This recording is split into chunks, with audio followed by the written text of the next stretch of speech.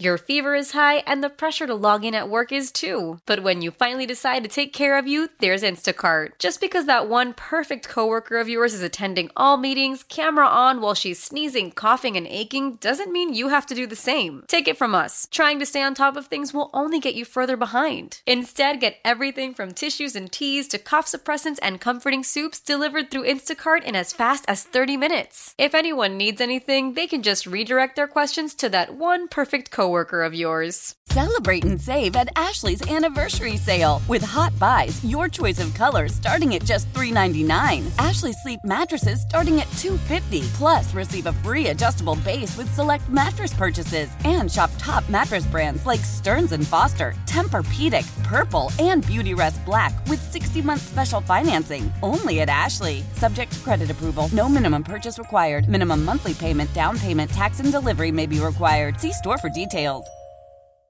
If you know anyone in healthcare, or if you tried to get medical attention in an ER, they're slammed, man. I mean, they're crushed. It's historic. The hours they work, the stress level, the COVID tension. Check this out. Staffing is so critical that major hospital entities, including hospitals across California, are telling staff members, if you test positive, but you're symptom-free, you can come to work.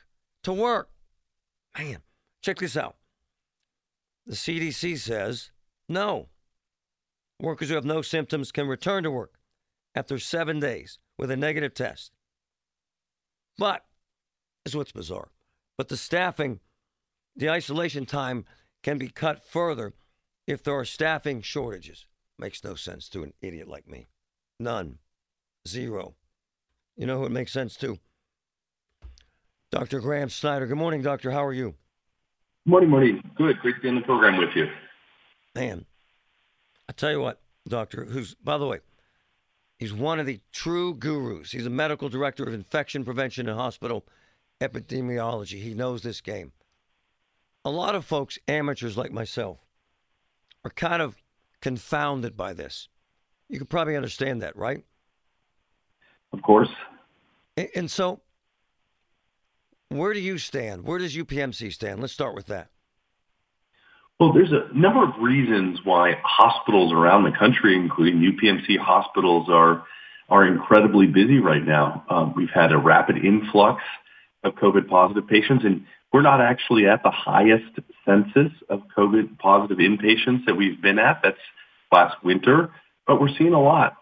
Additionally, people have delayed care in 2020 and 2021, and so that's catching up. Things like cancer screening, that's putting a lot of demand on the system. And then lastly, and this is the point that you're addressing, a lot of healthcare workers are making the decision to change their lifestyle, to change their career choice or retire. So we have fewer healthcare workers at this point than we did earlier in the pandemic. And all of that equates to a challenge that healthcare is facing. We have a lot of care to provide people to keep them well, and it strains the resources that we have. At UPMC, we're meeting that, but we have to do a lot to stay up with it. It's quite true right now. But doctor, let's be clear, though. UPMC for now does not say, if you have COVID but you have no symptoms, come to work. You do not say that. We do not. The CDC, in their latest guidelines for healthcare workers that are infected, whether they have symptoms or not, and healthcare workers that are exposed, they lay out three different scenarios, what they call conventional, contingency, and crisis. And the CDC recognizes that there's a balance between the risk of spreading COVID-19 in the hospital, which we don't want, of course, but that's balanced against the ability to care for the community, for everything else. And at some point, some healthcare systems may recognize that they can accept some small risk of COVID in the hospital from a contagious healthcare worker if that means keeping the other people healthy and maintaining your ability to provide some of that essential care that can't be delayed.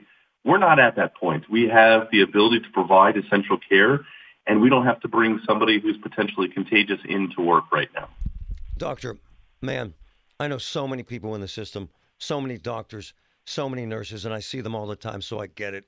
Man, they're getting their behinds kicked, and they've been amazing.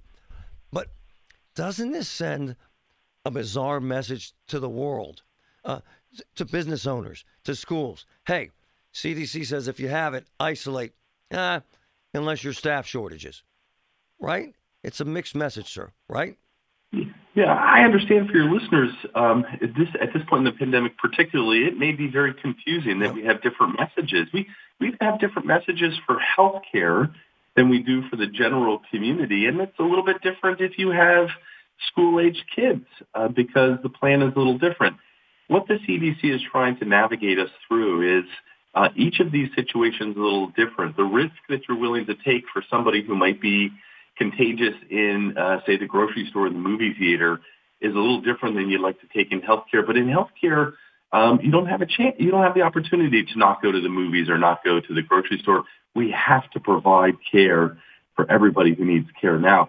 And in some parts of the country, they're facing that very tough choice. They're going to put in place precautions to prevent COVID-19 from spreading, but they need those healthcare workers to make sure that somebody doesn't get more sick or die due to some other condition. I'm grateful that at this point in the pandemic, we're still providing care that we need to. We're marshaling the resources to do that safely, and we haven't had to go to these crisis measures and accept some risk of transmission. We still have in place policies for healthcare workers who are sick and exposed to stay out of work the amount of time that we need them to make sure that when they come back there, it's safe.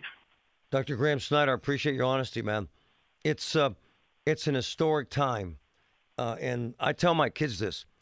What you're seeing, they'll write books about, and what you're watching is history. And I'm one of these guys that things change because they have to, and that's kind of where we're at here, is it not, sir?